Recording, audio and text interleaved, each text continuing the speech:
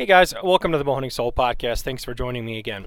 So, a little bit of a season wrap up here before we get to the guest. I don't know if you today is what's today? Today Tuesday? Today's Tuesday, the 28th. Is that Tuesday or Wednesday? I can't remember here. Yeah, it's Tuesday the 28th. So basically, I'm supposed to be down in Florida right now.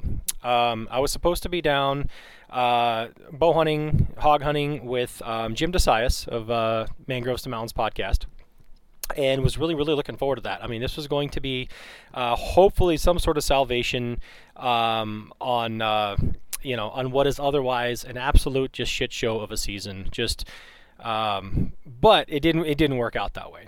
I was so looking forward to this. I was so looking forward to actually getting a couple days of actual hunting in. It wasn't to be. I mean, I even shipped my bow down there and all that stuff. And my flight was supposed to be Monday morning at 6 a.m. Well, I was actually worried too. We got like a huge snowstorm and ice storm, worst of all. It was snow and then ice on top of that and then snow on top of that. Sunday night. And I'm like, man, is this stuff going to be, is this still going to be on? Am I still going to be able to get out of town? And, so I had my buddy, come pick me up at like 3:45 in the morning. I dropped my daughter off the night before at a friend's house, for a sleepover because, my wife was working, so she couldn't drop me off. So all these plans for me to be able to get out of town for just a couple days, right? Just to get a couple days. All the stuff had to happen. I shipped my bow down and I get all the stuff packed and, people come pick me up and babysitter for my daughter and all this and that. So finally, white knuckling it. I mean, it's a glare ice all the way to the airport. I mean, just sheet of ice, 20 miles an hour. Finally get there. Looks like I'm going to make it. Fantastic. It's going to, the storm had blown by already. It was just the aftermath of the roads. But, planes were taking off and stuff fine. Like I said, I had a 6 a.m. flight. I got there by like 5 o'clock, through security, all that stuff. Not a problem. And then I go to the gate, which the gate really wasn't, the gate. This is Sun Country I'm flying out of. And there is no actual gate given. I'm looking on the monitor and doesn't have a gate for my flight. I'm like, what the hell's going on there? So, long story short, there's no gate agent whatsoever at the desks over there. This is after I checked in my bag. I was flying with my my backpack, packed all my hunting stuff in there.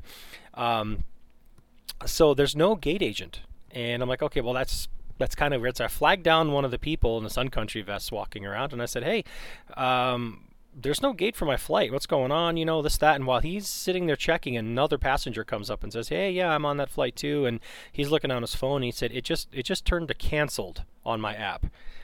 And I thought, oh shit, this is my luck. So basically what happened was, Sun Country, they said it was their verbiage is it was a third party outage, which is why they had to cancel every single flight they had on Monday, all their domestic flights, and I think maybe even a couple international. I'm not sure. So that either means they had a server meltdown or they got hacked, one of the two. But basically, I mean, I'm literally at like the door. I'm through security. I'm through everything, waiting to get on a plane. Finally, to do something worthwhile. With my absolute just joke of a season, and this is literally like Lucy yanking the football from Charlie Brown.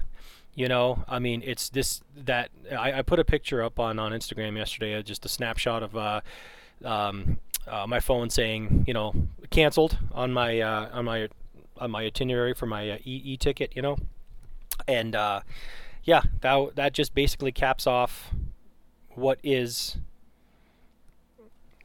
I mean, that's sorry, sorry about the pause there. My computer, of course, is just acting up, and you can't even do a simple recording, just a guy talking. So that just basically encapsulates, my entire season in a snapshot. I mean, it's just, it's the 28th now. We go through the 31st basically, but I'm not going to be able to get out to do anything here for deer. So I'm done. We got another like 2 months of like small game, and I'll get out here and there midday again, kind of like that. But basically for any, trying to get something done with a stick bow, yet again, year 4, fucking in the toilet. Just gut wrenching. And yesterday was, like I said, it was just a kick in the dick. The final kick in the dick was like, yep, this is what this year is going to be like. So I'm going to try and get back down there maybe in the spring we have to talk dates, me and the family and Jim and stuff like that, and just see what I can go, maybe in March sometime or April, I don't know. But aside from that, and aside from like turkey hunting here, I really have nothing to look forward to. My entire year, like my entire world, as far as like what makes me, I mean, family aside, okay, I'm not going to say that, but like my entire year, like the things that make me happy and interest me basically are from like middle of September through December. That's it. Once the end of December comes around, again, small game hunting, fine, that's fun, just getting out here and there, but I get the opposite of that seasonal depression, and people get the depression, like in the winter time. I love the cold. I absolutely love fall and winter. I love it.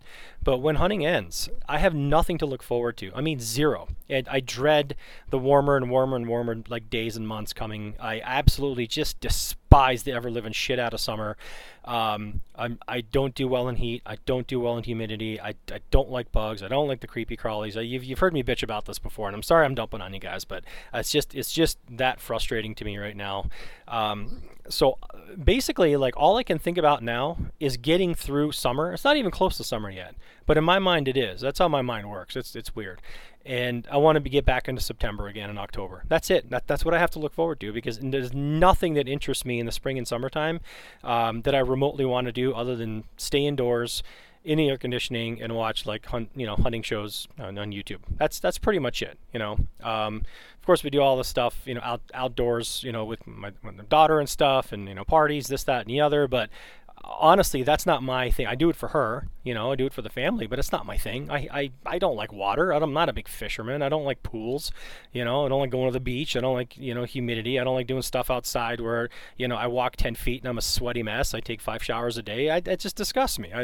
It's just not my thing. So basically, yeah, just another kind of depressing season, and I don't know. I'll get over it. Again, sorry, I know I'm bitching at you guys, but I don't mean it to be that way. I'm just a little more than dejected. But I hope you guys' seasons went great.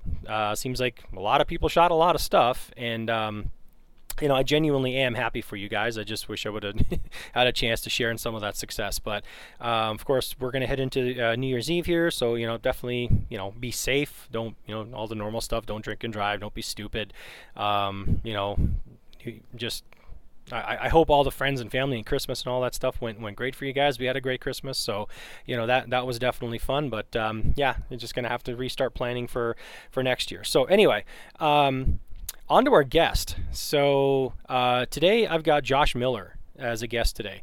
I ran into Josh, of course, online while doing some more, investigating and watching stuff on St. Patrick Lake Longbows with my previous guest, Eric Hoff, on the previous episode. Now, Josh is a he's a hunter, father, husband, diehard bow hunter. He's a competitive shooter. He shoots competitively for Three Rivers Archery. Very successful, and he does a bunch of other stuff too that we didn't even get to talk about. Maybe we'll talk about it in a future episode. But really interesting guy, very cool. Just diehard, longbow shooter, and he got into a good working relationship, friendly relationship with Eric over at St. Patrick Lakes, and he shoots a lot of his bows, so much so that his YouTube channel is called Stickman Archery, STYKMAN Archery, because a lot of the St. Patrick Lake stuff is spelled STYK, American stick, Minnesota stick, that kind of thing. And so I started watching his stuff. I'm like, oh, well, I need to talk to this guy, and I know he's been on. I didn't realize until afterwards. I had seen these videos, but I didn't realize it was him. He's been on with Cody Greenwood, and I know with Mick Chambers on our Archery Geeks. So I didn't realize that was him. But anyway, so go check those ones out too. They're any kind of content that the Josh is on is pretty cool. Very knowledgeable. His videos are they're not. He's got some hunting stuff out there, and he said he's going to try and get some more, but most of them are bow reviews and arrow setups and tuning and arrow building and cresting and that kind of stuff. Very, super in depth. Really fun to watch. He's a really, cool, easy guy to talk to. Very, very passionate. So I'm really glad I had a chance to talk to him. I appreciate him being on the show.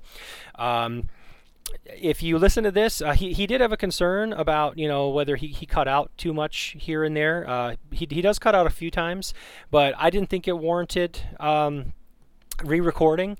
So if for some reason if there's an issue with it and you're like, oh, what, why is it cut out so much? Blame me. Don't blame him. But I thought, well, it wasn't enough. It wasn't enough. He kind of fades in and out a little bit here and there too, but he was kind of concerned about that. And I said, don't worry about it.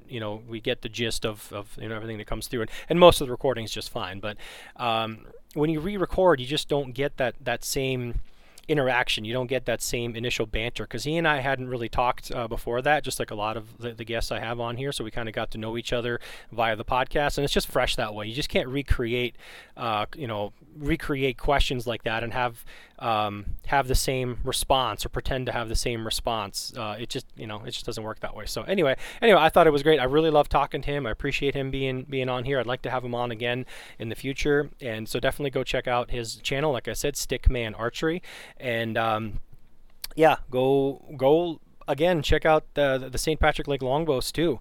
That Minnesota stick and that Pacific stick really have my eye, and I know the Minnesota stick has a different grip and than the straight grip ASL like egg-shaped thing that I didn't like previously, but he can also do the American stick, I believe, and the Pacific stick, which is made out of yew wood, in a dished grip. And the dished grip looks like it's got more of a flat spot in it rather than a pointy egg-shaped part in your palm. So that really kind of has my eye, both of those two. I'm kind of going back and forth. I don't know if I really want spend money on another bow, or can justify it or not. But I'd really like to try and shoot one of them because they look really, really sweet. I think despite the fact that the bow that I tried, the ASL that I tried, didn't really jive with me. It was mostly because of the grip, and I'm still drawn to that mystique of just that flexed, simple D-shaped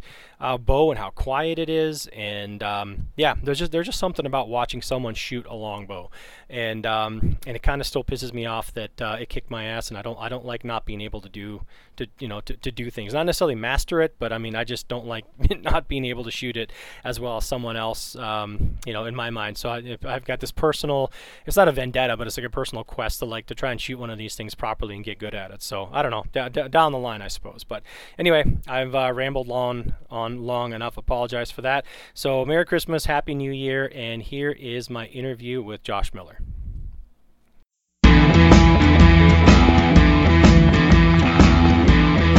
Most of the time, a lot of people want to know kind of how shot cycles and all that good stuff. So it just whatever goes, we go. Yeah, absolutely. I was going to ask you about some of that stuff too, because I was just kind of watching some of your shooting, and I watched a couple of your videos when you were doing kind of like follow alongs at like 3D ranges and stuff. So you've kind of got, I don't want to say like a unique shot cycle, but you definitely, it seems like, kind of come from above the target and then like go down, then you draw first, and very good at bending and all that stuff. So yeah, I kind of want to dig into that. But but Joshua Miller, thank you for coming on the Bow Hunting Soul podcast. Appreciate it. Hey, no problem, man. Pleasure to be here. So you are in Missouri, correct? Am I correct on that? That is correct. I am in the Boot Hill of Missouri, so southeast. About 20 miles away from the Arkansas-Missouri border there. So, yeah, pretty close there. You kind of born and bred from there, or? I was actually born in Dallas, Texas, but moved here whenever. Yeah, so we moved here whenever I was probably about 2.5, 3, to come back for the family farm. My dad kind of took over it whenever my grandpa's health kind of deteriorated, so been here ever since. And yeah. And what do you do for like your day job there? Not the fun stuff like hunting and shooting and longbows and stuff. What do you do to pay the bills? That'd be an awesome job, wouldn't it? So actually, a lot of people don't know I'm a nurse, but I don't work as a nurse. I'm actually with the VA right now. I do serve our veterans. Very, very fortunate to have such a great job to give back to the community too. So it's really great. So yeah, I'm actually working in like a sterile processing. It's kind of goes hand in hand with nursing, but Yeah. you know, it's kind of where I landed, and it's been a great job for me. That's very cool. I think you're the first person that's been on that does any kind of that stuff. I don't think I've ever had a nurse before, much less someone specific to the VA. So yeah, no, very cool. Like you and I kind of got hooked up like relatively recently. I started this could almost be, and I don't want to take anything away from you, but it could almost be like a St. Patrick Lake Part 2.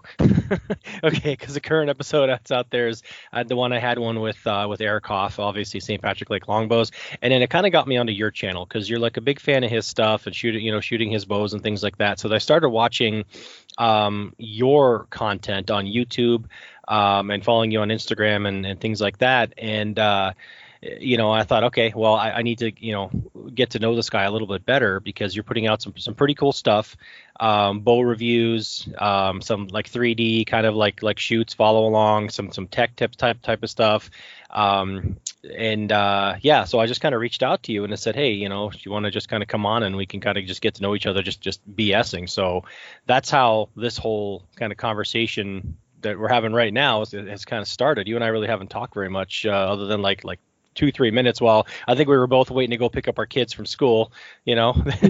the other day. So, yeah, so I guess I kind of want to get into that. So, I mean, we can kind of begin at the beginning. You moved to Missouri, a family farm, you said kind of at a pretty young age. And, do you come from a hunting background then? Is your family, is that, do you have kind of like some of that heritage in your family, or how did that come about? It's funny. Actually, no. So I grew up in in the conservation area. Like there's public ground all around my house. I think other than my house where I grew up, I always refer to my house whenever I was growing up as there's a cartoon called Courage the Cowardly Dog. There's like this old rustic house out in the middle of nowhere. That's kind of like what I grew up in. But as far as hunting, no. My family. On my grandma's, my mom's side, they were kind of hunters, but they weren't very into it. And my dad, they were farmers, so there was no time to really hunt. I actually got into hunting. Oh gosh, not too awful long ago. I bet it was like right after high school. My friend brought me out to shoot a deer, and we went to his blind, and it just kind of took off from there. It was really cool. I actually, my uncle brought me out when I was probably 11 or 12, and they had like 10,000 acres that they had free range to. Well, my uncle's idea of hunting was, okay, get out of the truck, walk 100 yards down the hill. Here's a rifle. Good luck. Okay. You don't do that to an 8-year-old kid. I got turned around. Yeah, it was horrible. I say 8 years old. I don't even remember. All I know is I was young, and my brother we ended up like was a couple ridges away from each other, and I ended up getting lost and was just screaming, and he found me, and we were walking back to camp. I fell in a creek and got all cold and was about froze to death, and it was not very fun. So I didn't go hunting again until my friends made me go, and so. After I was going to say, that's not a good introduction. Like, hey, let's keep doing this experience. Yeah, it was horrible, man. I hated it. And then, my buddy, a good friend of mine, like I said, he was like, dude, you got to give it another try, and brought me out on his property and killed the deer. And I think since then, dude, I've just been on anything I can get my hands on. If it's got a season, I'm after it. Right. That's awesome. That's we always talk about like what we need to do to get kids involved and that kind of stuff, right? So there's a fine balance between like just kind of letting them just kind of sit on their iPads all day and do nothing, and kind of what you went through, which is literally like tossing you into the woods like head first, like here you go, fend for yourself. Right, yeah, almost said.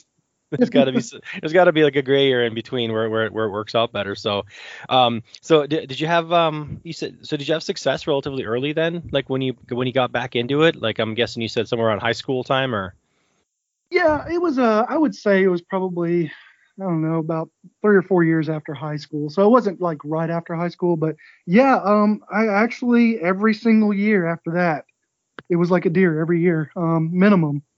And now it's like my family relies on venison so much now that it's like we had to finally buy beef for the first time, probably about 3 months ago. That's the first time we had to buy beef in 3 or 4 years, and it was not a good feeling. So yeah, I minimum 3, 4 deer, just in deer, a year. So Wow. I've been having pretty good success. No, that's awesome. So did you was that when you, I guess, kind of first got back into it then? Was that a rifle thing? Was that compound? How No, definitely rifle. Yeah, I ended up having a 308 that was handed down from the family, and just used it. And then it was probably about 2 years of hunting with a rifle, um, that I decided to buy a compound, and got a compound. And my brother was a bow hunter. He's a very, very good bow hunter, and actually learned a whole lot from him.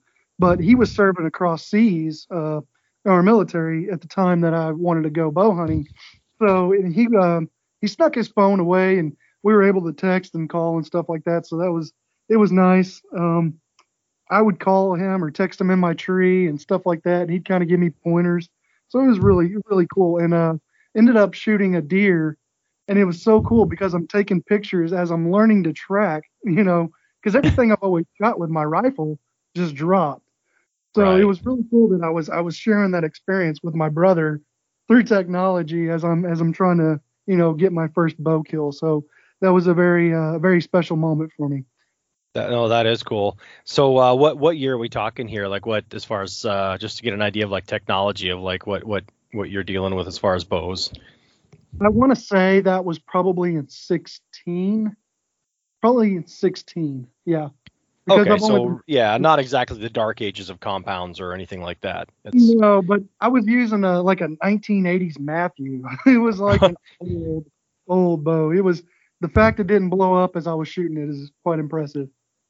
Yeah, my very first one was I think a 1998, 98, 99, 96, 98, somewhere around there. PSE Nova, so like round cams, no hard, it had let off and stuff. But yeah, same thing, that the little two prong kind of rest, metal prong rest. I can't remember what they're called. They're terrible. So yeah. And I just recently, as in within the last year, like sold off my last compound, and that was a 2011 model, So again, I really didn't feel the need to shoot anything more modern than that, And then I just kind of went like full traditional, and I'm gonna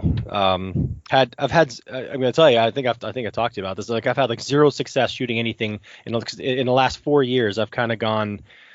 Well, this will be for season 4 of just full trad basically, and yeah, I mean, there's been encounters, it's like twice this year where I know people get sick of hearing about it, but it's like, yeah, if I only had a compound, it'd be dead deer, But I think I think when it happens, it's going to be it's going to be just that much of a sweeter reward. But so you're shooting this old compound, and so what decides or what kind of clicks in your head, like, okay, I'm gonna try to move to a little even more primitive type of weapon here. What got you into like single string? So, be honest with you, man, traditional is just not big around where I'm at.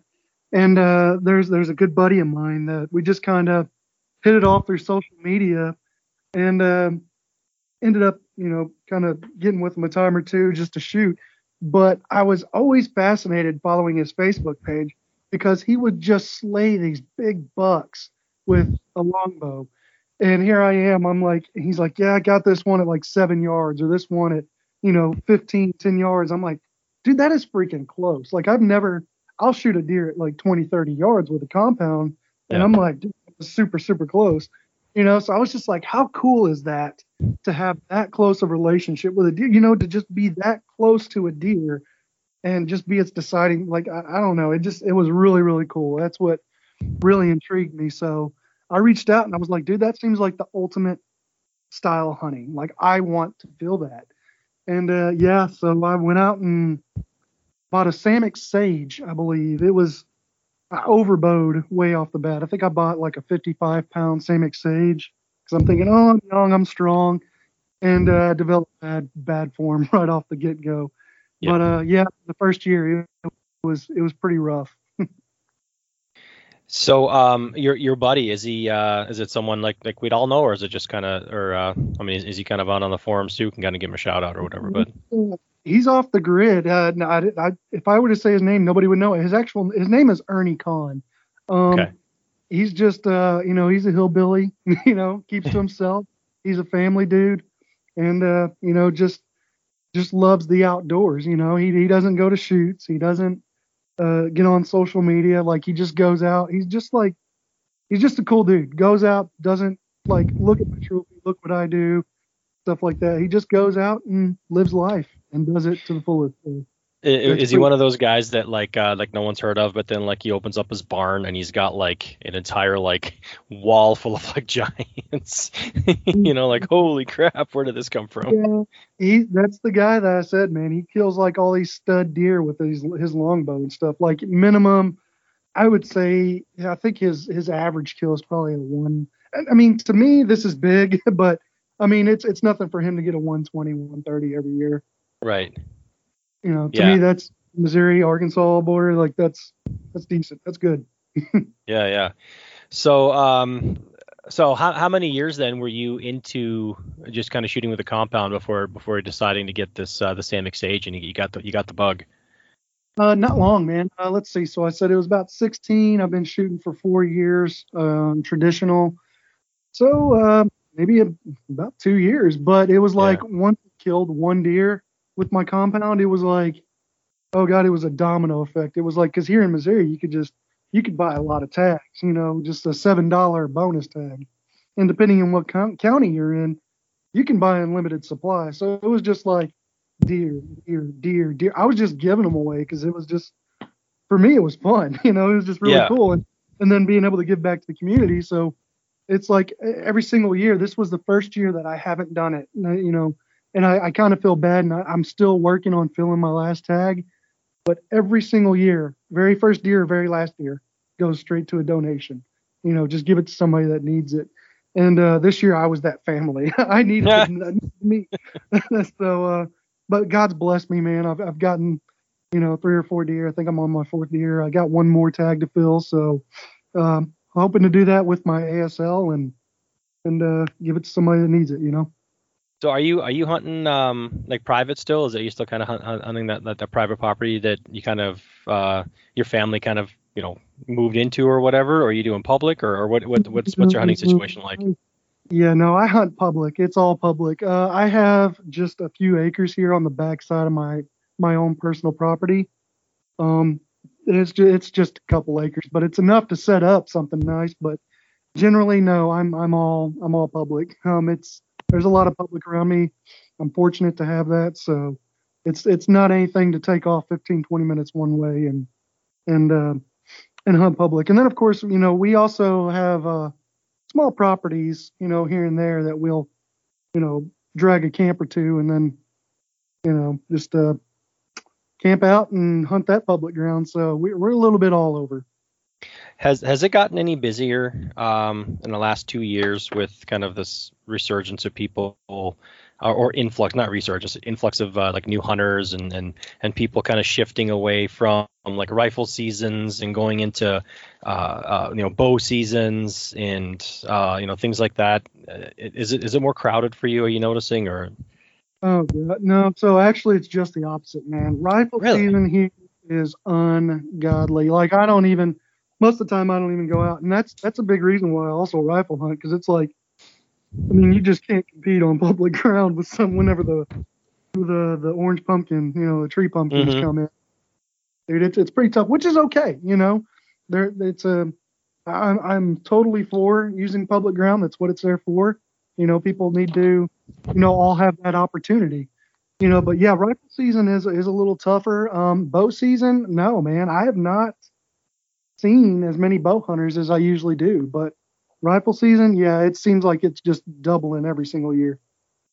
Really? So, yeah, it's more of a pro bow hunter, because where I'm at, it's like early season, late season. Every season is bow season. Or every month. There's just 2 weeks out of the year that it's like you kind of get a break. Right. No, yeah, I was just curious because there's just some other people, that have mentioned they do some out of state hunts down there and stuff, and they're just saying it's just completely overrun, way more than previous years, and they remember that kind of stuff. So I was just curious since you kind of live there. So sure, and I would imagine more northern Missouri. Yeah, yeah. it's it's pretty tough up there. But the further south you go, I usually don't have too big of a problem. Okay. So, you decide to make the switch. Samick Sage, you realize, hey, this is a little bit too heavy for me. And so what kind of slaps you into reality and like, hey, man, I need to back off on weight here and put my ego aside, number one. And number two, switching from a recurve to, your kind of current passion here, which is longbows. What was that little detour, that turn? So going back to my friend, he kind of recommended the Samick Sage, because it was a great starter bow for one. And if I loved it, awesome. If I hated it, cool. I'm out $100, Right. whatever. So, as I was like, it was just traditional. I didn't know really the difference between recurve and longbow. And so then I'm like, hey man, what's that bow you're killing all these deer with? He's like, oh, it's my longbow. And I'm like, okay, that looks sick. That looks really cool. I'm gonna give me a longbow. And it wasn't so much that I downed my poundage then. I'm sitting here looking at my very first longbow I ever bought right now. It is actually an OMP Sierra, and that was at 55 pounds. And same thing, man. Whenever I first started shooting, it took a little bit of getting used to because it was so different as far as like switching from a high wrist to a medium wrist. I was getting that shock and the different feel, and I just kind of stuck with it because I was just like, it's cool to have a longbow, You can't say shock if you're an ASL shooter. That's kind of a no-no, right? Because you get in trouble if people say if you have shock if you shoot.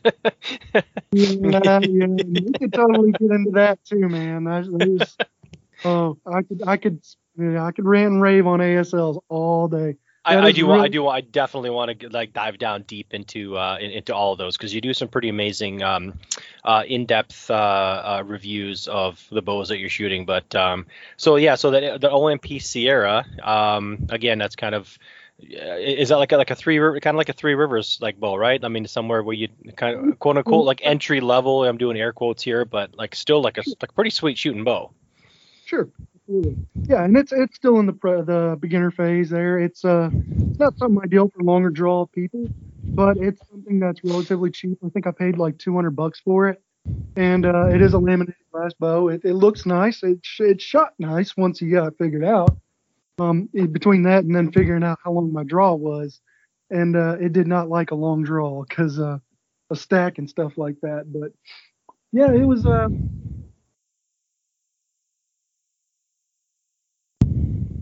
Oh, did I lose you? Oh, can you hear me? I'm sorry. Yep, I got you. Yep. Oh, sorry, where was I at there? Something at long draw. It wasn't quite meant for a long draw. Oh yeah, because it just stacks there at the final end, and being a longer arm guy, you feel those walls whenever you hit about 28 inches on most factory levels, So then, did you have much success? Like what was the switch over process, right? Because obviously totally different. I think that OMP Sierra, I believe it does have kind of like a locator grip, but it's nothing like a Samick Sage. The draw cycle feels probably nothing like a Samick Sage. How long did it take you to get adjusted to, like the longbow mentality versus recurve?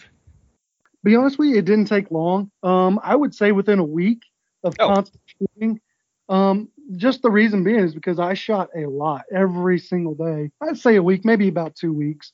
The main thing was learning pretty much grip and how it liked to be shot, which ultimately led me to a low risk grip. Because after I shot that, I've kind of learned more about myself, and low risk just seems to be where I perform better. Okay. So how long did you have that bow? Was that kind of was that was your entry into the longbow world, I guess. So once you kind of started to figure out, hey, this thing's stacking a little bit, and you like a different kind of wrist. What did you start looking at other designs and investigating like, I kind of like this longbow thing, but here's some other characteristics that I'm looking for. How did that happen? Yeah, so the OMP Sierra was great, like I said, until it wasn't, because of building form, building muscle, and stuff like that. So I didn't have it very long. I would say maybe about 4 months. I still have every single bow I've ever bought. I don't give them away. It's cool to build it and hand down, but it wasn't very long. Like I said, a couple months, and then I started looking into custom bows. And I was a working cat. It was just me and my dog, and didn't really have a whole lot of money. And that's how I stumbled across Eric. Eric was just getting started with St. Patrick Lake longbows. He had been, I think, active for maybe a couple months, I think 7-8 months. So he was relatively new in the game too. He had been building bows for a while, but I think he had just gotten started.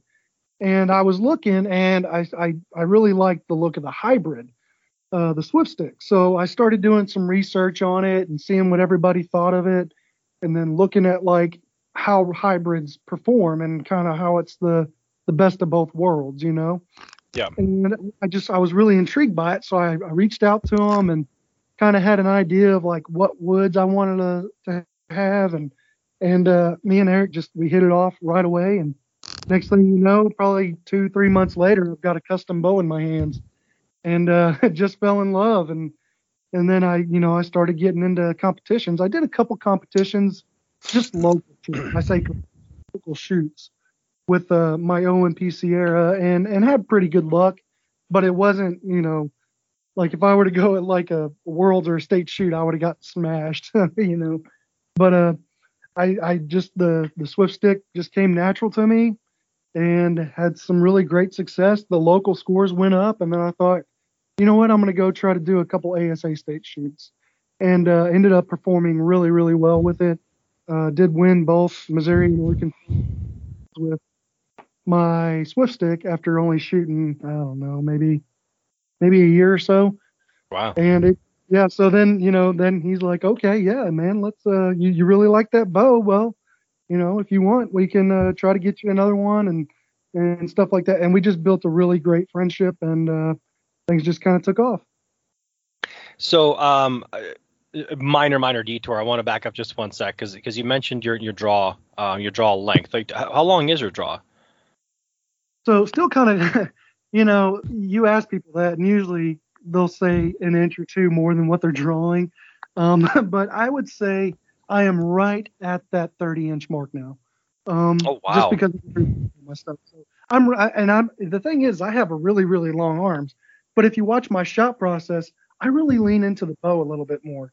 And I'm trying to get away from that. I want to stand up more straight and more solid, but it's just kind of built into my brain and my shot cycle that it works great for me. So I'm right around a 29.5 to 30. I'd say 30 more or less. Yeah, just watching you shoot. Obviously, I've never seen any like of your shoot in like in a hunting situation, like tree stand or hunched over, whatever, any of that stuff.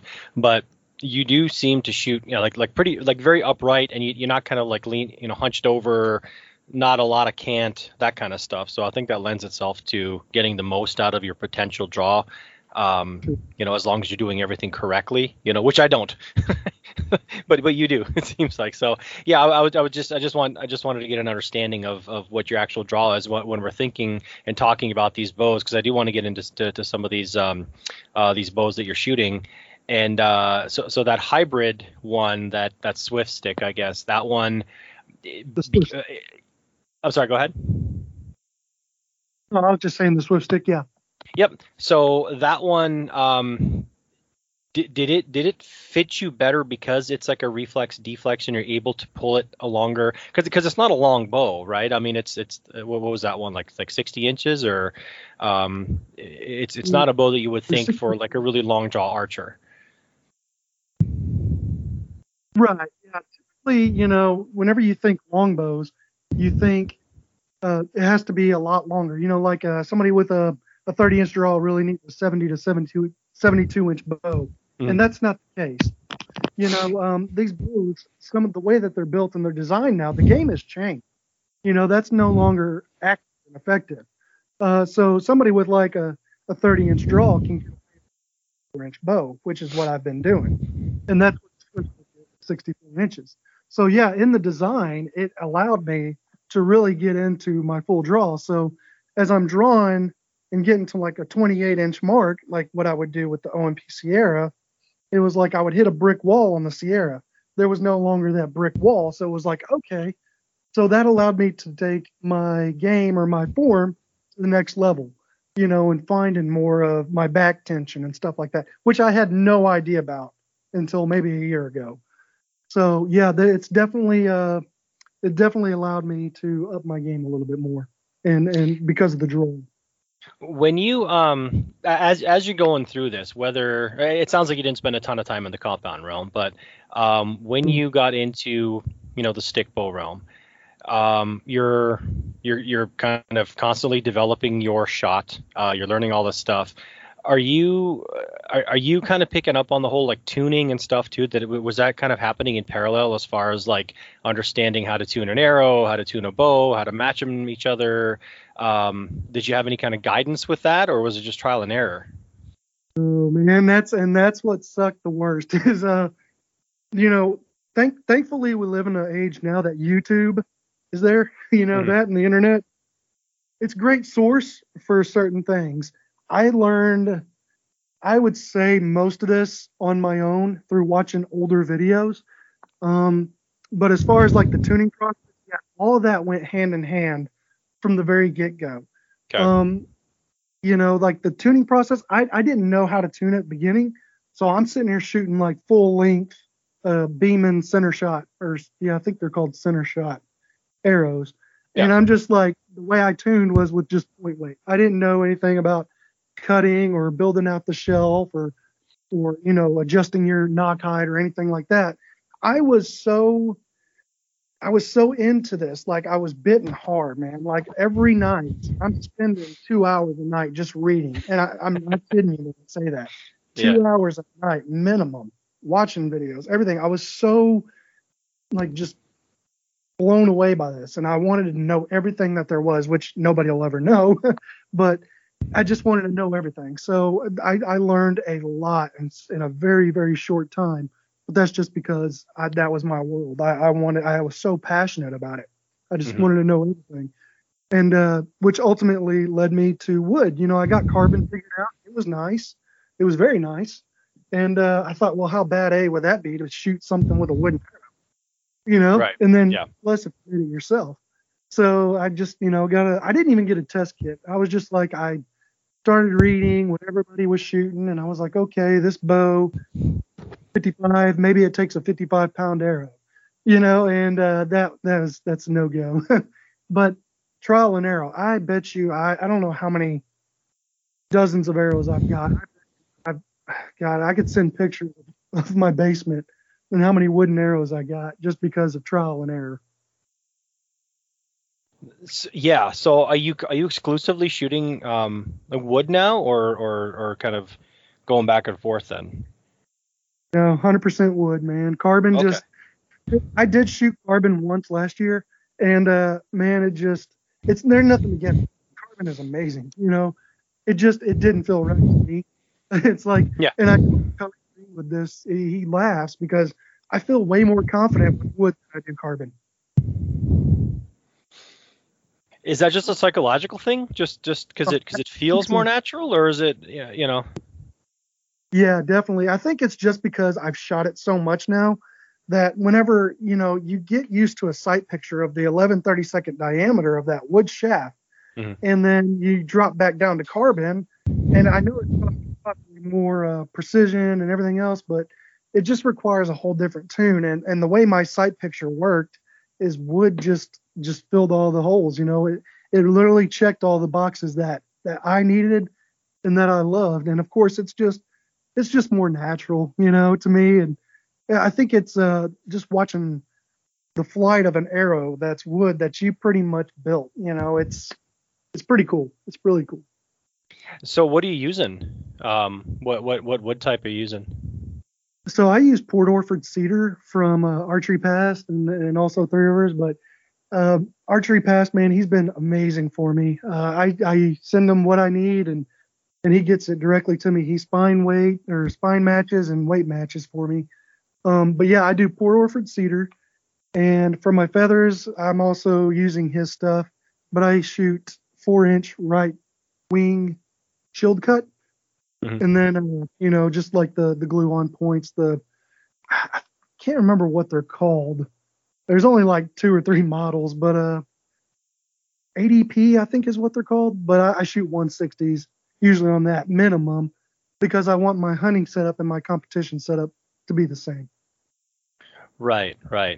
Yeah, I haven't gone down the wood rabbit hole, but the more and more I'm into this, the more I want to experiment with that. But I know it's just gonna be like, you know how it is. It's gonna be like another money pit.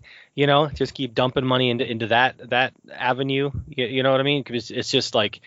Because I know that when I get into it, I'm not gonna like be like, oh, I'm happy with just like a half a dozen that I'm just gonna shoot, for a little bit and see how I like it. I'm gonna end up buying the tapering tools. I'm gonna end up, with, like you said, like boxes and boxes of different spines and lengths and wood types, and it's just almost like you gotta like retool your entire setup from, like carbon inserts and slip fit knocks and that kind of stuff to glue on everything and tapered everything. But I know I'm going to end up there sometime. I'm just not quite ready to pull that trigger. And having a good solid circle of people that actually know what they're talking about is, man, that's half the battle. Because knowing somebody that knows how to tune wood, or knowing more about that person or what their actual draw is key. And here's the thing, man, having somebody that you can really talk to that like I said knows their stuff, but that'll save you a lot of money. Like I had a guy that's been messaging me here lately, and I'm trying, he's interested in getting into wood, and I'm like, okay, I take in kind of what bow he's using, get his draw, all that.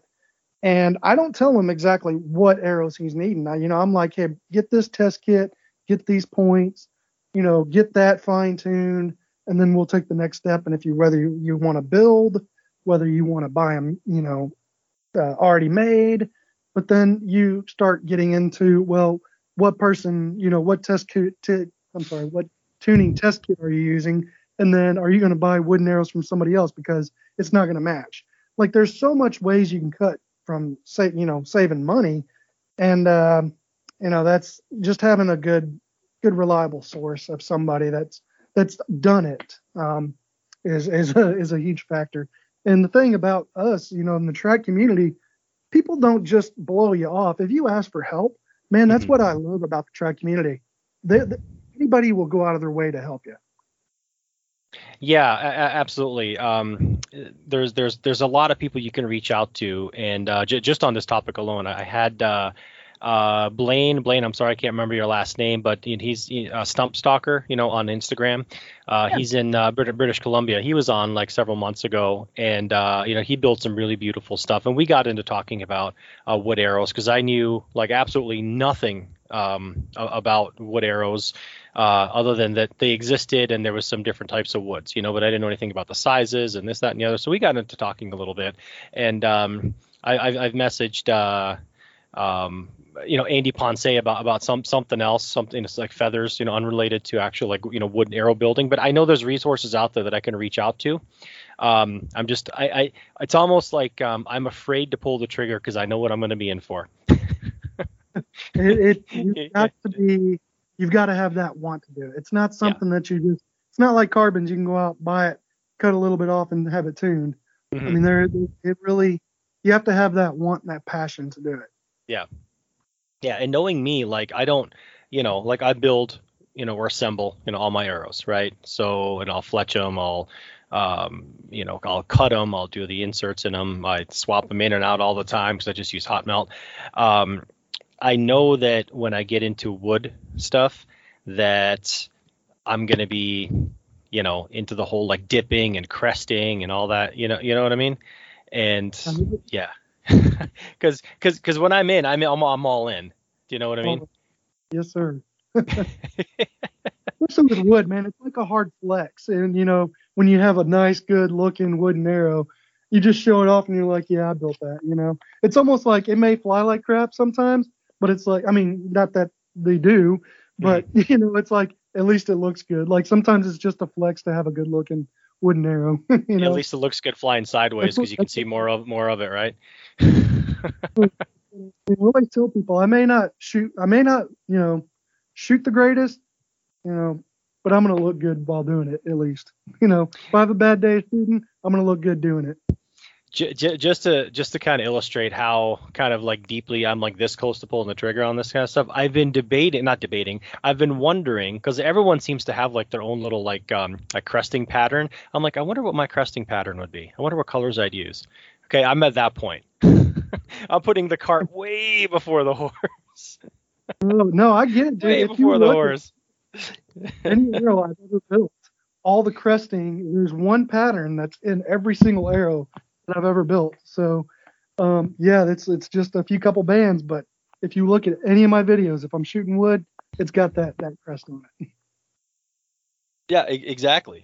So anyway, long detour there, but so let's get back to you're kind of starting to shoot these other bows now. So you were super happy with the Swift Stick, and then you're developing this relationship with Eric over at St. Patrick Lake, and so what's the next one you kind of dive into?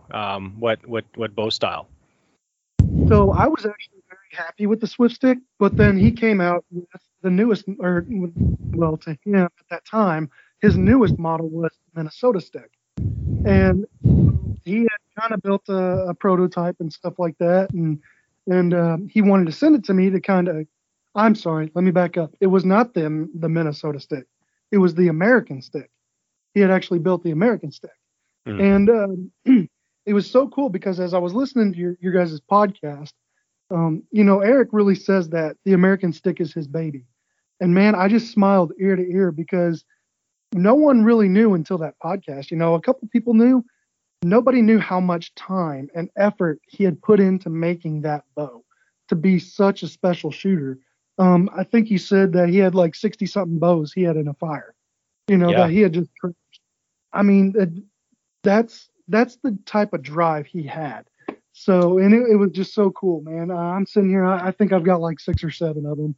But that was the next bow, and he had built the prototype of that, and of course I was shooting it for him, and that's kind of where my love for the ASL came from, was through Eric. And it wasn't so much that I had done any research on it. He was just like, hey, I need somebody to give me their thoughts on this. Would you mind doing it? And I was like, hell yeah, that's cool. Let's do it. And I was that guy. Whenever I first picked up an ASL, I shot it and I was like, holy crap, that sucks. Like, I was like, that was not fun at all, man. And it took me a little bit. And Eric was like, no, man, you got to shoot it like this, do this. And here's where you got to, and then it was just like instantly fixed. And I was like, man, that's freaking fun. Like, that's the ultimate bow right there. It's a stick, like there's nothing to it. And then you put some wood with it and it's just, I don't know, man, it's bad A. It's so natural. So that's, I spent a grand total of probably like a week, less than a week actually shooting that Northern Miss that I had. So, and I've been honest in the fact that I probably did not give it enough time to really kind of acclimate myself more. I kind of got it in my head like, okay, if I like it, I like it, and I know if I do, and if I don't, I don't. It's pretty like glaringly obvious to me, but it still bothers me to not be able to shoot that bow. And I almost wanted to like, I don't think I'd ever buy an like a straight grip ASL again, but I'd still like to maybe like I don't like not succeeding at something, Right. And the fact that like that one bow like kicked my ass, and I'm like, all these old timers can do it, why can't I? Well, and that's, they're so in love with that style because it was the American style, But the game has changed, and that's what I would like to tell people is, the way you shot ASLs back in the day, there's so much in the craftsmanship and the design now that, I mean, you don't have to death grip them, you don't have to, grab a hold of them and I mean, I could really get into this, but if you look at the way that I shoot the bow, and I've even asked top tier archers, I mean, that shoot these ASLs, Paul McCarty, uh, uh, even Eric himself, and Ben Mayer, and Cody Greenwood, everyone that I've talked to, we've all got a same identical style in the way that we grip and present the bow as we shoot it. And none of us are death gripping it. None of us are putting, there's just so much into the design of the bow and the way that an archer feels comfortable shooting it. So, sure. And that's kind of like a touchy subject, especially in the hill style category. It's like, this is the way to do it. This is the only way to do it. No, it's not accurate. There's, like I said, the game has changed. So many things have changed. And it's all about the archer, themselves. How do they want to shoot it? I could really get into it, but that's a whole nother game. No, we can, whatever. I mean, I'm really curious because, you're right. It does kind of get touchy, especially with the ASL crowd. Who, and again, I'm kind of pigeonholing. I'm sorry, but it tends to be like the older, curmudgeon crowd, like the super trad curmudgeon crowd.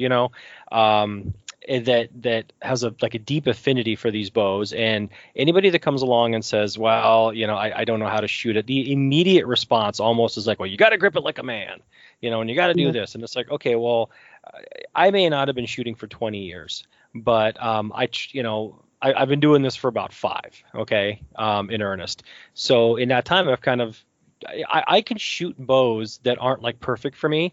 I can shoot around it and still shoot pretty decent. It's not a bow that I would like. Let's say there's like a bow that's got like too much of a palm swell or too fat, or just it's got a ridge instead of a flat spot on my palm. Whatever. I can work around it, right? I can shoot around it, but nothing has really kind of like befuddled me like that ASL did, and that's what's really kind of like digging at me, because it's like I didn't. Not that you're ever going to conquer it, but it just kicked my ass so much, whoa, but and it's like, well, all these people can do it. How come I can't do it? So that still kind of digs at me a little bit. Yeah, and I mean, you're just having a bad experience, and that's the thing, is like, you get a new person that doesn't know or understand the design, and they get all this information on how they're supposed to shoot it, and they really try it, and here's the thing that just drives me nuts. And I talk to Cody about this all the time, Cody at Trad Lab. And it's, all these new archers, if you're looking at traditional archery, if they're looking at the fence, they're just peeking over, they're like, do I want to do that? And they start reading that, these guys are saying, oh, they're the most forgiving bow ever, and they're accurate and stuff like that. That could not be so much further from the truth. If that was the truth, then you would see those in the Olympics versus recurve, Like it literally defies physics. So it's not that ASLs aren't cool or you can't shoot them great. Because let me tell you, there's some studs out there that can shoot these bows like better than most of us can with recurves.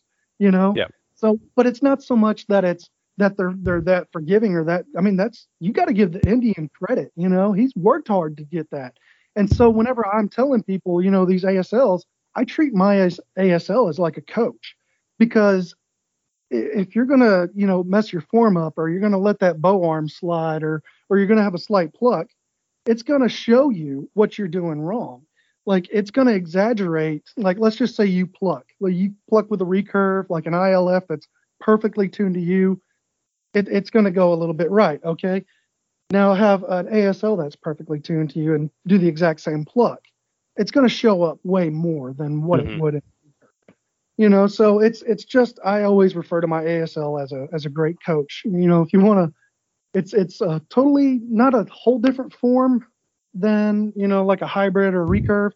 But it is different, but you got to have that want to be able to shoot it. So when you got yours, was it a full on straight grip? Yes, it was. And I did the exact same thing that you did. I just grabbed hold of it, tried to shoot it like a man. I was putting all my pressure in the wrong place. And man, it literally, people say hand shock or that you picking up teeth. Dude, I literally felt a lightning bolt go through my arm. And I was like, what was that? That was not fun. Like, I know what hand shock felt like, and it was like that times 3. It's just because I didn't know how to shoot it. But once I figured it out and putting that pressure in the right spot and learning to, actually draw and hold it, it was, shoot, man, it was golden. And, just the test alone from Trad Lab show that it's an amazing bow, but you got to know how to shoot it. Yeah, I did watch that episode with him and Eric, where they go through all the bows and the draw force curves and stuff like that. But yeah, so obviously you kind of ramped up with the ASL thing pretty quickly. Do you feel? But before we get into the other styles here, because there's a couple other styles that you've been testing, but between the two, let's say like the two completely opposite ends of the spectrum as far as longbows goes, you've got a reflex deflex hybrid, like kind of V-shaped bow, and then you've got and shorter. And I think you cut out last time, you were saying the length of that bow, but I'm guessing it's shorter than like a 66-inch, let's say ASL or something like that. Between the two, right? We're not talking competition, we're not talking 3D. The way that you hunt, which gives you a more confidence-inspiring feel, and why? I guess what works better for you in an actual hunting situation? Sure. So the way that I hunt, I'm not a spot and stalker. I've done it a couple times. I've never been never been successful with it. I hunt from a tree stand. So I do like the lighter, smaller thing of it, but here's the thing that I learned is that the way that I shoot out of my tree stand is the rail is no longer in my way. I've kind of adjusted to that over the past 2 years. To be honest with you, and this is what Cody and I were talking about the other day too, my ASL. And the reason being is because there is no mistakes with that ASL. Everything has to be perfect whenever you're hunting, right?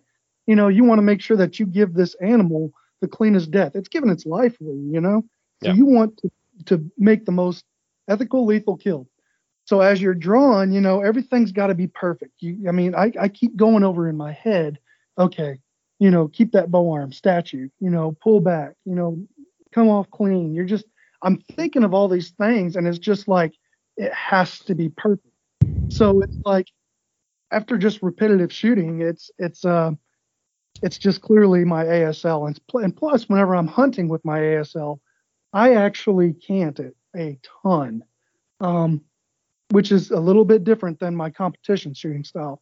But I tune my broadheads so that I get the exact same cant every single time. So as I'm tuning, my broadheads are flat, like they're just completely flat underneath the animal.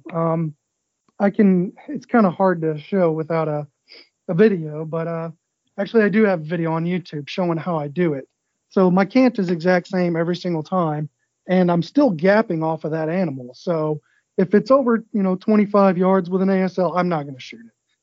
20 yards would even be pushing it with my, well, no, 20 yards would be great. I'd even shoot out to 23, 25, but it's just the way that I cant it gives me so much more of an open window. Sure. And then whenever I quiver on it and everything else, it's really, really quiet. Yeah. So I definitely love my ASL. So you would choose that one over like a hybrid one? You're shooting it better, more is it, maybe I can rephrase this question here. Are you shooting it better because it feels more natural to you now because you've had to shoot with such like strict form, make sure everything's perfect, or does it still make you think about it and you're making better shots because in the moment of truth you are actually thinking, going through all those steps and making sure everything's perfect, or is it more natural? Does that make sense? Yeah, no, that's actually a very good question. I've never really gave it that much thought. I've never really thought of that. Both bows are great. I can kill with both bows. I've done it with both bows. I think that just the ASL feels so much more natural. It's not so much a confidence thing. It's just like, it's kind of like asking a purist, like why they are the way they are. Or if you hear like Eric talking about there's just something magical about the arrow flight, whenever it leaves, it's that feeling. It's so hard to describe. And of course, it's just ultimate bad A. It's like you go out with a stick and string, but it's all about the archer. Really, is pretty much what it boils down to. So here's the thing: if you don't like, somebody wants to shoot a recurve, like it's down to the preference. Yeah, you might be way more confident and more successful with that recurve, but if you don't want to be hunting with it, is it really worth it? Is it really that enjoyable? And that's kind of, a little bit of it, but it doesn't really matter because I'll shoot any of their bows and I'll use any of them out in the woods. But right now I'm really, really enjoying shooting my American stick. Okay. Yeah, fair enough. Yeah, I was just asking because, we always talk about how in an actual hunting situation, right? You're not, you shouldn't really be, one school of thought, let's say, or the one you hear a lot is you shouldn't really have to be like making all these mental calculations and things like that. It should just come natural. You should pick your spot. Everything else should be natural. You shouldn't have to think about your grip. You shouldn't have to think about, where your limbs are. You shouldn't have to think about any of that stuff. Just focus on a spot and everything else. And if it's not 100% natural, then it's taking away your concentration from trying to pick a spot. That's the way I feel.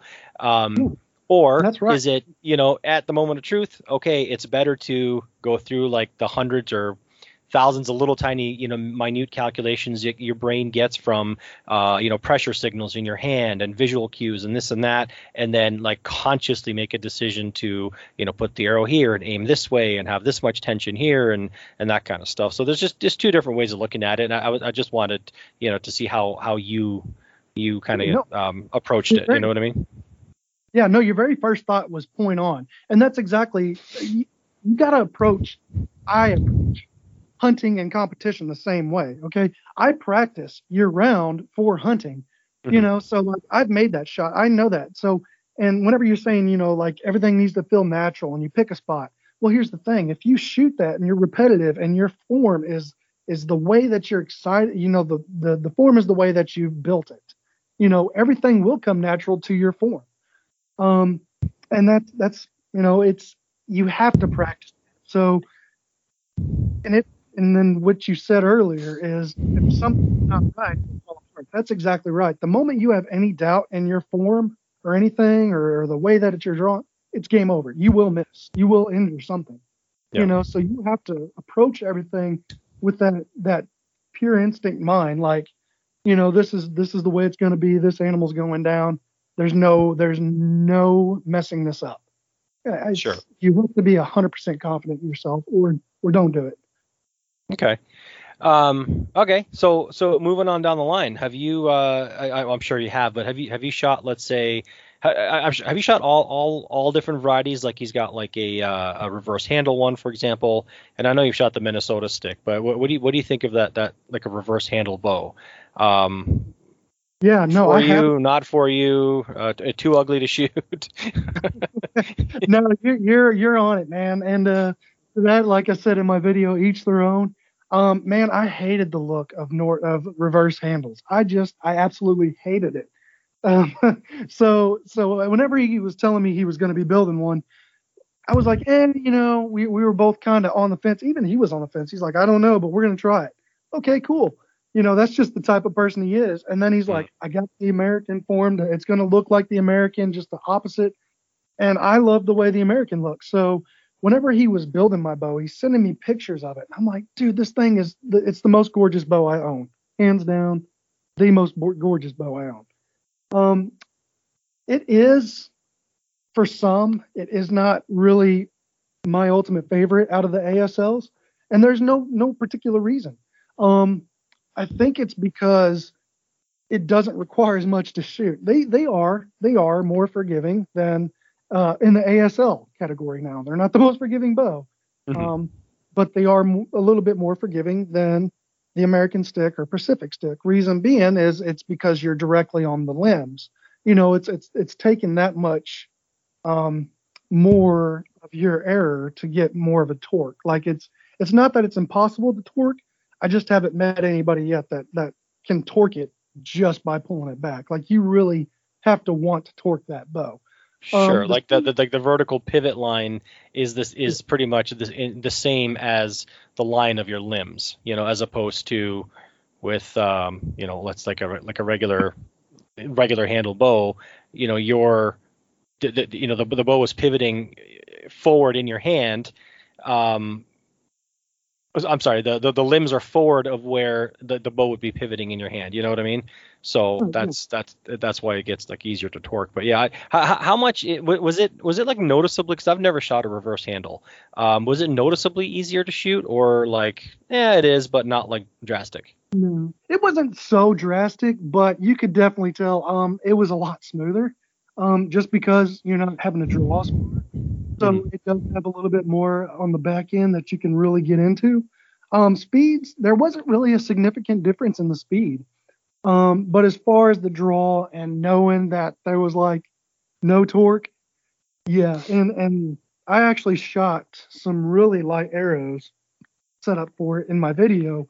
And God, they were just flying like freaking darts. I mean, you hear people say that, but to see it and actually hear it and then, watch it, it was really, really booking them out. But the thing about ASLs is I didn't really have an arrow tune for it just yet because ASLs, it seems like the heavier weight you put on them, the better they perform. And that's arrow weight you're talking about. Sure, total arrow weight grains. Yeah. So, and what I like to do is like minimum 10 grains per pound. I think most of mine are like 13 grains per pound. But as far as the Northern Stick itself, I think the main reason why I don't shoot is just because it's too pretty to shoot, and I'm having so much fun with my Pacific Stick. Okay, and that's the one that's got the U, right? The U, it's a U wood. Yeah, the U-Cores. Right, U-Cores, right. And then there is the Minnesota Stick, which I really, really, really have my eye on. In fact, I messaged Cody, and I don't know. I'm trying really hard not to actually like buy that bow, because I don't really have the money to spend on it right now. But that's kind of like a in between. It's mild. It's a mild reflex deflex, but it's got like a low wrist locator. I watched a video of you at a 3D shoot with like 3 or 4 of some other gentlemen there. You guys are all shooting traditional, and mostly to not because I enjoy watching people walk around a 3D course, because there's a ton of those videos, but I'd fast forward to where you would shoot, and damn, that bow is like it's like quiet. Dude, it's so quiet. I'm like, oh, I love that sound. And I think that's part of the thing that like draws me to wanting to shoot like that style of longbow again, is just like dead quiet, like that the limbs make through the air, and that's it. Right. And if I remember correctly, let me see here. Just a second here. I think this is a 64-inch bow. Yeah, they're 64 inches. And the reason why I was shooting that bow is because competition was pretty much over for the year. I was prepping it to go hunting. That was going to be my primary hunting bow because exactly that. It's so freaking quiet, man. I've brought that bow to IBO Worlds. I always bring it as a backup bow because it performed just not the same as my swoop stick, but the gaps from 25 in were about the same. And it literally held the same way. So I always brought that as my backup bow. And I don't know how many people I've let shoot that bow, and they're like, oh my gosh, next thing you know, he's got Eric's building another Minnesota Stick just because the people that have shot my bow, like, hey man, I shot Josh's bow, need one for hunting season. They really are a dead quiet bow, especially whenever you tune them with a nice heavy arrow. Man, they're deadly. And it is the same length as the Swift Stick. So a lot of people really get turned on by it because it does have that natural D shape, but it's in a smaller length. Sure. The grip on that, I forgot to ask Eric this when he was on, but is the actual, I'm not talking about like the grip wrap and stuff, like the tennis racket wrap, but you can put on there or not, but the actual like physical like profile of that grip. Like one of the things that I had an issue with like a straight ASL was like the skinnier side of that grip like is in your palm, you know what I mean? And the fatter side of that grip is like out front, like the back of the bow. What does the grip feel like on the Minnesota Stick as far as like comparison to like I know it's a mild locator and it's a low wrist, but is it kind of flatter in your palm, or is it got that ridge like the straight grip ASL does? Actually, it's got refined edges, so it is nice and flat on the sides, but it's got a little bit of a curvature in your hand there. So it really highly resembles an Asbel grip. It's actually, as a matter of fact, I think it is pretty much the same exact grip as like an Asbel grip. Don't quote me on that, but I'm pretty sure that's what it is. So it's a really nice comfort feeling, which is perfect for different style huntings, and especially whenever you're trying to get around a tree or something like that. To me it's a great grip. Yeah. Like I said, that one's really, really got my eye. I kind of wish I hadn't watched some of your videos because I'm like, damn it, I really want one now. I'd love to shoot one. You know what I mean? But like, I don't get a chance to go to any traditional shoots or anything like that. So anything that I buy is going to be like either like I'll buy it, like used or something just to kind of try it, like off like Archery Talk or something like that. And, or just kind of take a, wild ass guess at it and hope it works. If it doesn't, then it goes down the road. But, yeah, that one's definitely caught my eye because I'd certainly like to add a longbow of that type, to my stable just to say that I have one. Does that make sense? Is that silly? No, that's exactly right. And that's a big part of the traditional world too, is it's so scarce. Like there's so many bowyers and so many different style bows now that, somebody that's getting into archery doesn't even know where to start. So that's why I'm giving a plug to Cody Greenwood, man. That dude, he does so much for the trad community. I mean, like he puts that information out there. You can't fight facts, you just can't. So if I'm looking at, a different style bow or what I want to buy, for anybody that's asking me questions, I automatically send them to Cody. Like, look at what he's done, look at the draw cycle, look at the speeds. Is that within your wheelhouse? Is that what you're wanting? Is the aesthetics, does it look good? Because let me tell you, he can take some really good pictures. Like, is that what you want? So it's a great starting point. So that's at the tradlab.com or just tradlab on Facebook. Yeah, it's certainly I don't know if it's eye opening to some people. It's eye opening, you know what I mean. But he certainly gets a lot of crap from it too, for just kind of stating facts, And I understand there's more to a bow than just numbers, right? Because it could be like the worst performing bow for somebody, or the most stacky feeling bow to somebody, or underperforming speed wise to somebody, you know what I mean? But to that person, that might be perfect. You know what I mean? They pick it up, or to somebody else rather, that might be perfect. And that's just kind of like their unicorn bow. Everything just kind of gels, and they have the confidence in that one. So I can see both sides where people say, well, numbers aren't no end all be all. But Cody's not trying to convince you to go buy this bow or not buy this bow. He's just saying, hey, here's some numbers if you care. If you don't, just keep scrolling on by, without the snarky comments and the dislikes, but people don't seem to be able to do that nowadays.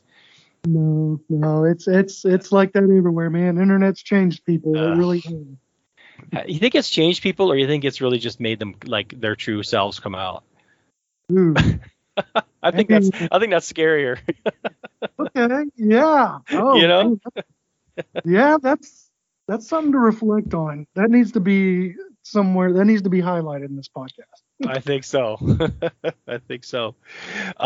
Dude, I've had you on for like over an hour here.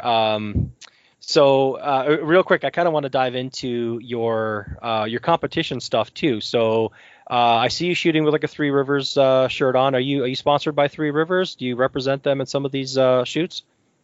I sure do. I've shot their arrows a lot, and man, Jonathan Karch and the whole company is just an amazing family.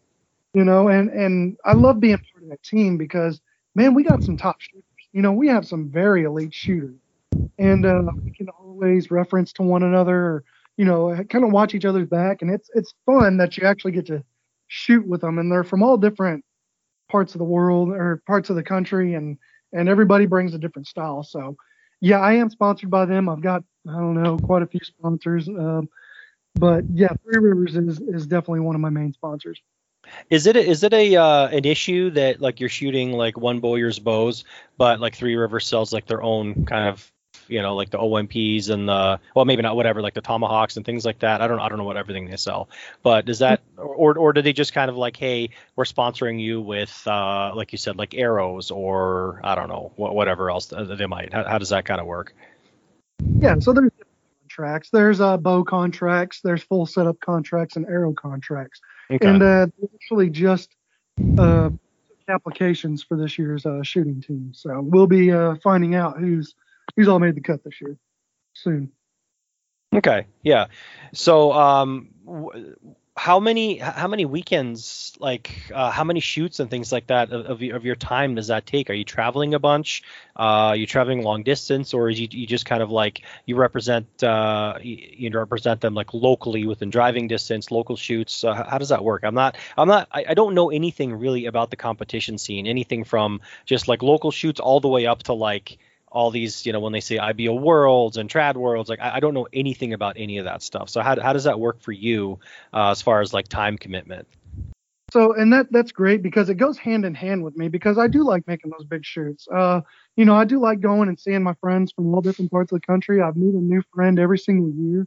So the Three Rivers really wants you to make a presence, not so much just in your shooting ability, but how great are you as a likable person? Are you going to promote their product? Do you shoot their product?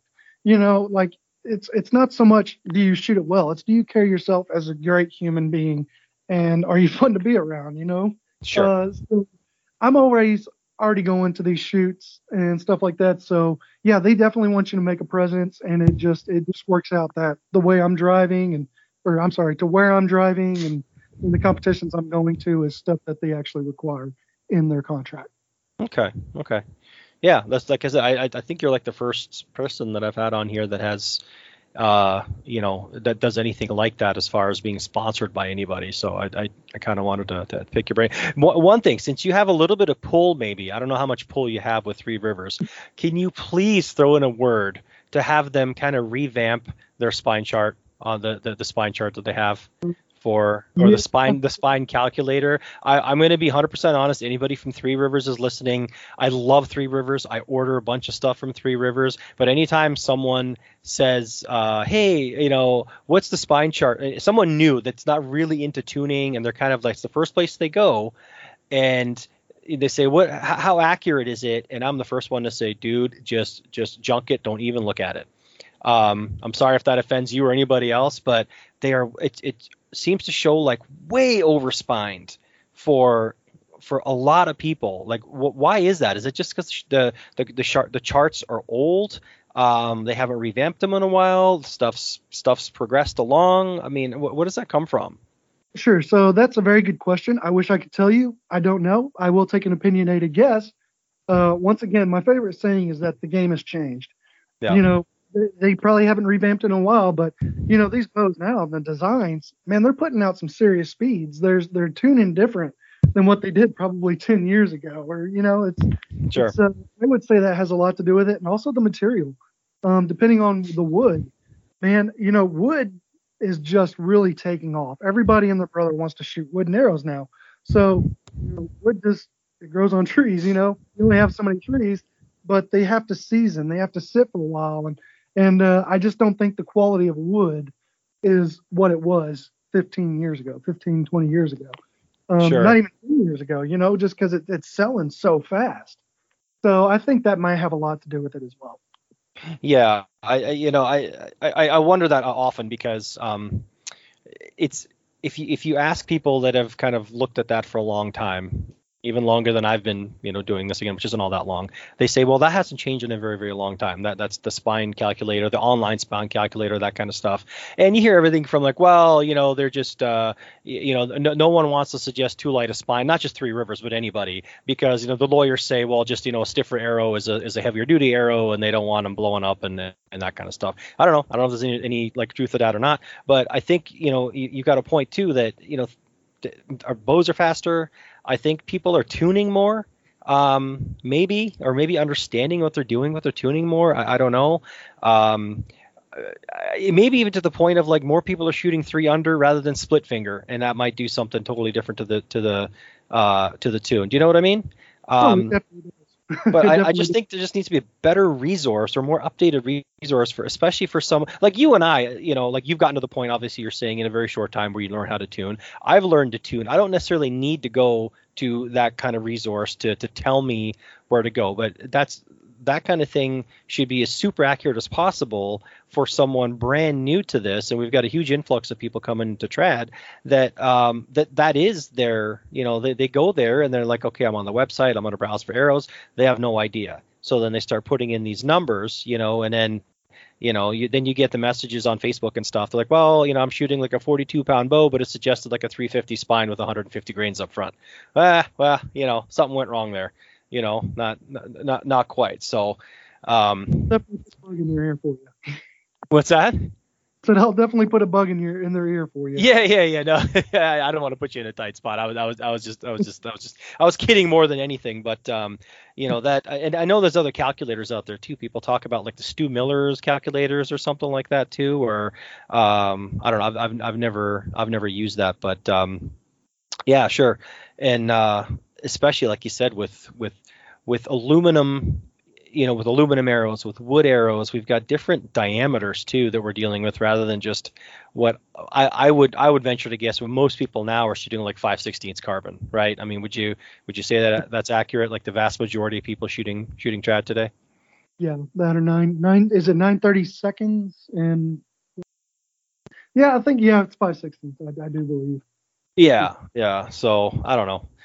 Just kind of my thoughts, because like I'm always, like you, I think I'm always trying to be like, hey, how can we make this better? How can we make stuff more accurate? How can we, put out a little bit like better information for newcomers? Because I want people to succeed, and I'm sure everyone else wants people to succeed, and not because nothing's cheap, especially nowadays, man. Everything's with inflation and everything, and you need to get it like nailed on like pretty quick. Without getting carbon either. I'm not a carbon arrow dude. So if you're listening to this thinking you're going to message me about carbon, don't do it. I'm not very good with it. we can talk wood shaft all day, but not carbon. I'm not the greatest with it. Yeah. I was going to ask you one more thing about the woods, and I did talk about this with Blaine, and I forgot this, and forgive my ignorance for like doing basic math here, but the 3 sizes of woods. You've got we'll go through them, because I'm going to get them wrong. I'm going to get all the decimal or the fractions wrong. And which one do you use and which one do you recommend? Okay. And it all depends on the archer itself. So, and depending on what type bow you're shooting, like poundage and stuff like that. So there's 5/16, which is a very smaller, that's the smaller diameter. Those are usually used for kids' bows, smaller weight bows. 45 pounds and less, I would say, is generally for 5/16, but that's not always true, because 11/32 is the medium size one, and that can go from like 35 all the way up to like 70 pounds, depending on where you buy and if they have it in stock. And that's your pretty much golden era, your area. Everybody and their brother loves 11/32 just because, especially for 3D, because it's not the field of your arrow tip. If you're a gap shooter, it's not as wide on your target. So if you're like 25 yards away, looking at like a small target, let's just say the Wolverine or the Honey Badger or whatever, that shaft is going to cover up pretty much the entire insert and so right. So it's not super accurate shooting like an 11/64, which is the last one. Or I think it's 11/64s. Gosh, now you got me questioning it. It's either level. Yeah, I think it's 11/64s. Okay, yeah. So 11. So you said what was it? The 11/30. God, I already forgot this. The middle one. That's the one that everyone shoots the most. And I think from what I remember from my previous conversation, people say, well, why wouldn't you want to shoot the skinnier arrow? And I think it's a problem of arrow, like wood integrity. Is that right? I mean, you can shoot a skinnier shaft, but unlike carbon, you can't make them as durable as you want to be for higher poundages. Am I on point with that? No, you are absolutely on point. And by the way, it's not 11/64, it's 23/64. Gosh, I was saying 11. Okay. Yeah, yeah. Sorry about that. I had to get that out.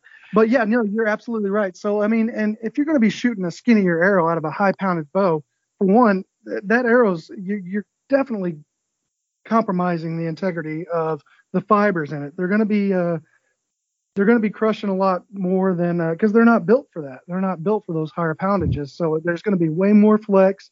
You're going to really be greatly compromising them fibers. And then, at some point in time, it's going to go snap. And if you're not, ready for it or wearing an arm guard or something like that, it could be a really, really bad day. So it is very, very important that you do shoot the spine that is, built for that style bow.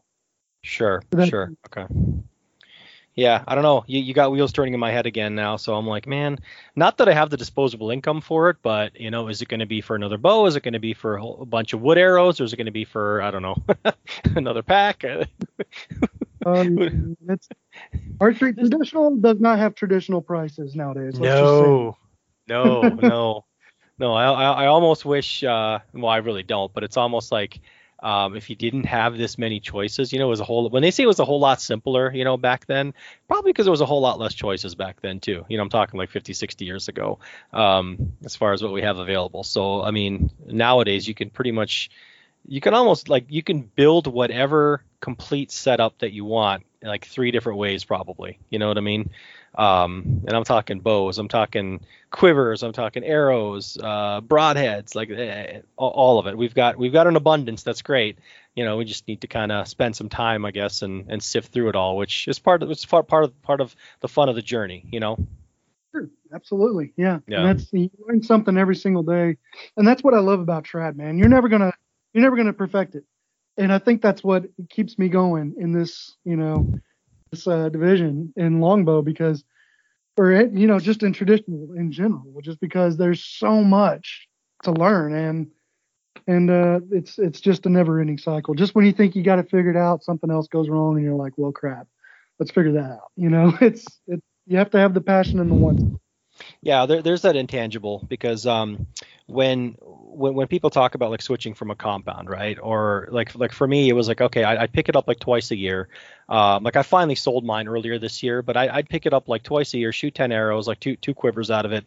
Then I'd be done. I'd be like, okay, all right. There's no passion there. And then, so when someone asks like, why did you get rid of a compound? And then you'd be like, well, a lot of people say it's too easy, quote unquote, too easy. Immediately they equate that to, well, if it was too easy, you'd be meeting, Levi Morgan and have $1 million contract. That's really not what people are saying. It's just, I think they're saying it's easy to shoot and for minimal like return of like passion, Yeah, there's definitely a trade-off there.